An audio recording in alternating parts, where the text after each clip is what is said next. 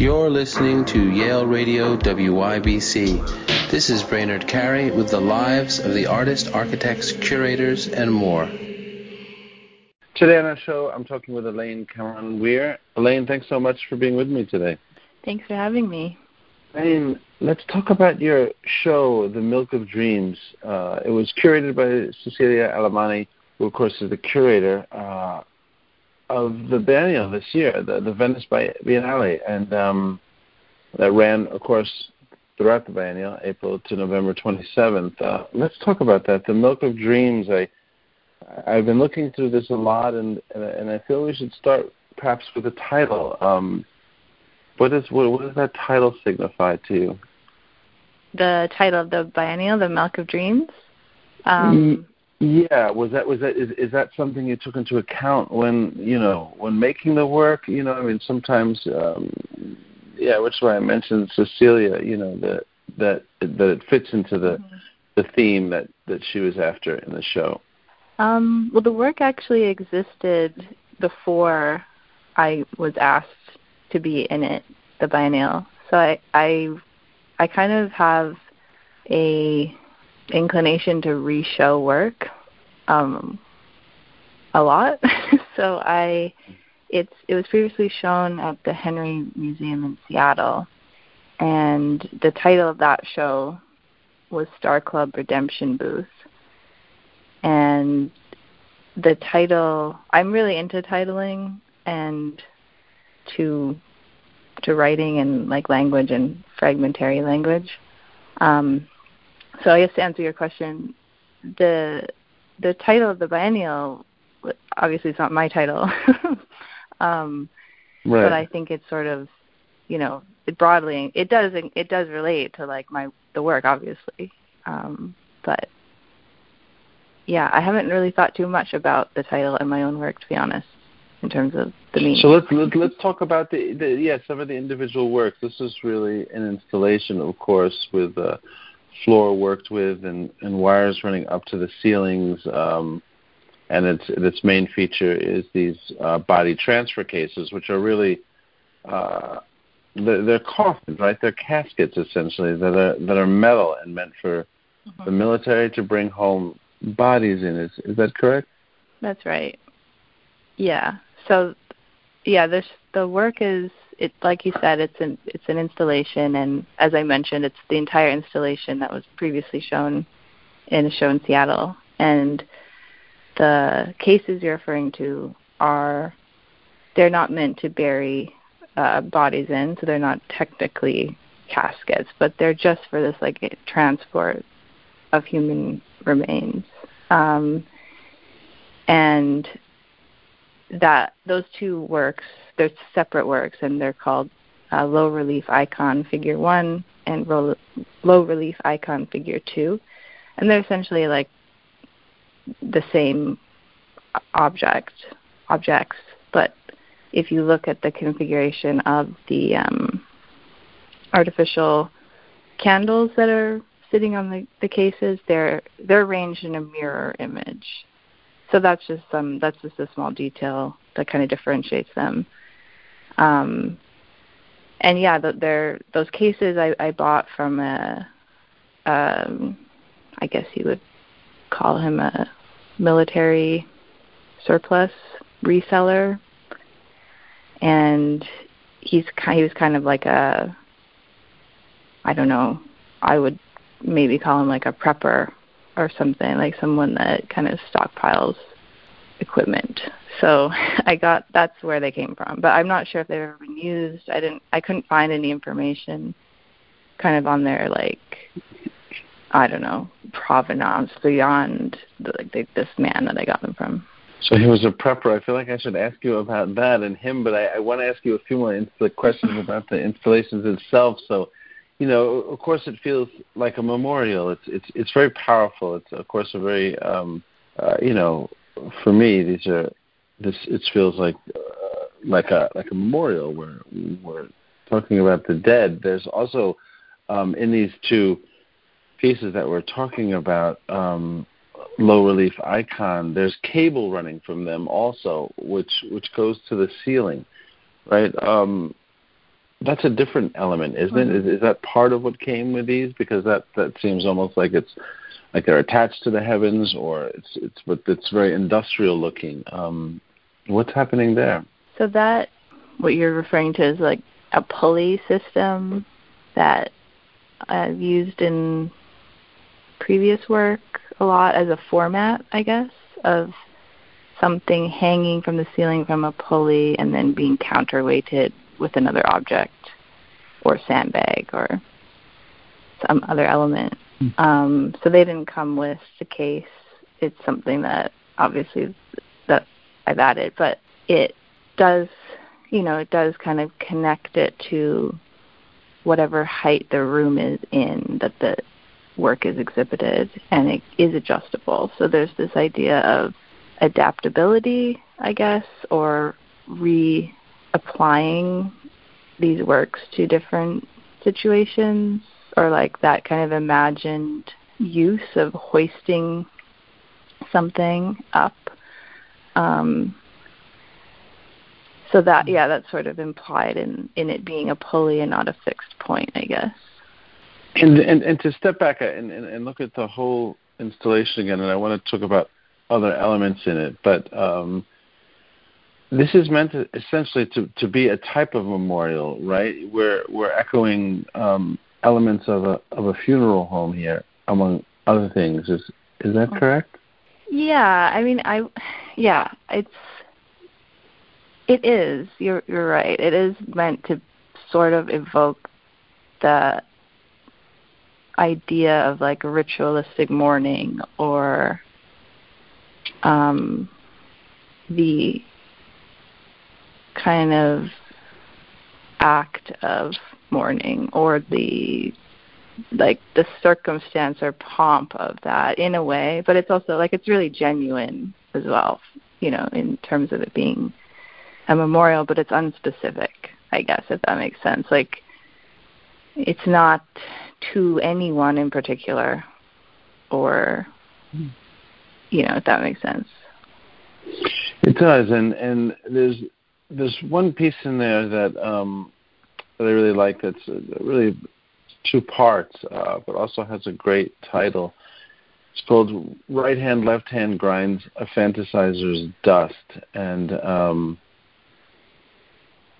this is, which is why I thought it's part of what might be a kind of funerary backdrop, right? It's a stand. It could be flowers, but it's the most unusual element to me in it that was really curious. The shape is almost like a letter or a form, but the title also, right hand, left hand, perhaps referring to the two different, so they go two different ways, almost like flowers, grinds a fantasizer's dust. Let's talk about that. The title alone really fascinates me, and I wonder what that's about, or how that relates to the show, the title itself, and the work. Sure. So, as I said, I'm really into titling, and sometimes probably to like the annoyance of my audience, because sometimes I have really, really long titles. But I kind of can't help myself. But in this case, this came from a fragment of a poem that I wrote, actually, around the time I was making the work. So it's just a little snippet from that. But I guess in that piece of writing, I was thinking about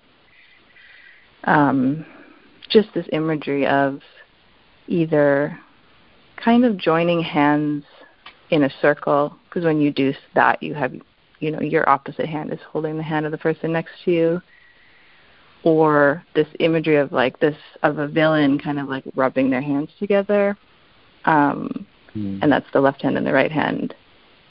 And also thinking about a little bit about like left and right in political spectrum, or like horseshoe theory, a little bit of all of that stuff, and then that kind of imagery of like grinding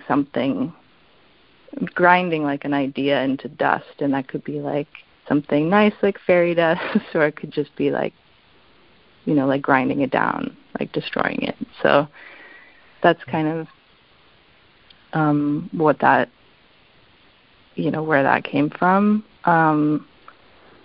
And you're right, that work it's literally a funerary backdrop. Like the skeleton of it is from a portable funerary backdrop that at one point had a curtain on it, so one could have these things brought to a home or somewhere atypical to have a funeral, and you could have a backdrop for whatever the ceremony was going to be. So I took the curtain off it and did other stuff to it, but it is meant to travel, and when you see it, it looks like it collapses, like it has all of these bits of hardware, and it's obvious that it comes apart. It's such a fascinating part of it to me, the shapes of that. There's of course one other element. I mean, a number of others that we haven't talked about, but of course what I imagine in a way draws people to this the most, and it's such a telling part of it, is all the candles on low relief icon that you said was also mirrored on the other transfer case. The candles, of course, symbolize this kind of mourning potentially, but they're also very unique in themselves, right? These, I don't know if they're made out of aluminum, but they're so curious and beautiful. They look like they're melting, but they're metal, right? Is that what's happening there, along with these kind of electric flicker bulbs in there? So they look like candles in different stages of melting, but they, the material looks really unusual, and the way the materials work looks very much like wax, but it has a silver color. Yeah, they're cast aluminum, and they're cast from wax, so they're sort of like fake candles. And I've used flame in my work previously, but this is sort of the first fake flame, I guess, and it was sort of, I don't know, it just seemed to fit this idea of like artificiality and kind of perpetual states or repetition that I was thinking about. And the bulbs are, I guess they've kind of fallen out of fashion, but I think they were pretty popular for a while for fake candles, I think you probably get LED stuff now, but they're still around. But I think there's something about them that I like as well, that they're a little bit, I don't know, they're a bit tacky or something. Like they have this removal that personally I don't like. I really dislike fake, like faux finishes. So yeah, I don't know. There's something there to me about like having them, like needing them to be fake. And as you said, like it looking melted and in different states of kind of, I don't know, use or whatever. However, candle is consumed, they're kind of like just stuck the way they are. Yeah, I like that. They're a beautiful element in the installation, and the cast aluminum is such an interesting texture and feel to it. I want to ask you a little bit about like the source for this, which you mentioned earlier. So you said the transfer cases were bought from somebody who was a surplus supplier, but also kind of a prepper. That doesn't sound like your average Army surplus supplier. This was someone who's kind of, if we can talk about that, because it somehow perhaps may feed into the content of what's happening here, and as you mentioned, the duality of right and left. But a prepper is usually someone who's in a pretty extreme position, right? They're prepping for a kind of a military assault on their property, or the end of times, or something like that, right? Disaster. Yeah. Well, I have to say it's he didn't tell me he was a prepper, so but he did suggest that one use for these cases was to bury them on a property and fill them with weapons. So that led me to think that he might have some prepping inclinations. But yeah, I don't know. It's a lot of the military stuff that I end up getting for my work comes from sort of like interesting people, I suppose. Like, you know, there's not like a store that you just go and like, I want this weird object. You kind of have to search for it, and a lot of the people that have searched for it and acquired it before you are, you know, they have their own motivations and reasons for acquiring this stuff. So, yeah, but I never met him in person. He was, you know, we just transacted over the phone. But I see. Yeah. I told him what I was doing with them, and yeah, he thought it was, you know, interesting to make them into a sculpture. Yeah. So that's what you told him. Yeah, I'm curious about that. How did you explain the exhibition to him? You said you're using them for a sculpture, and did you explain more about it, or how did you summarize that quickly?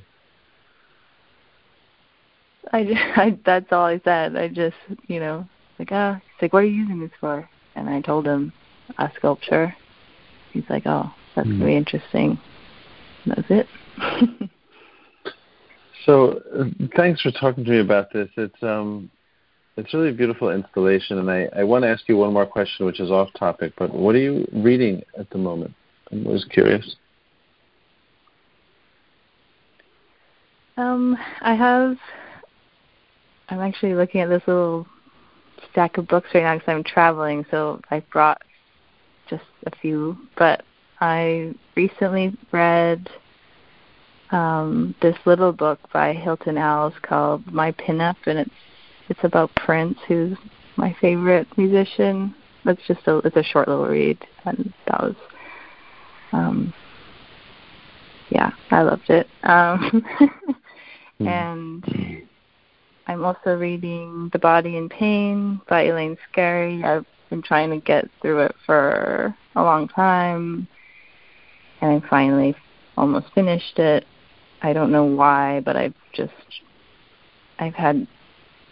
stopped and started it so many times. And then I've just started Defacement by Michael Taussig, which is really great so far. Elaine, I want to thank you for talking with me today and making this beautiful show. Congratulations on that, and also thank you again so much for your time. It's really been a pleasure. Thank you. You're listening to Yale Radio WYBC. This is Brainerd Carey with the lives of the artists, architects, curators, and more.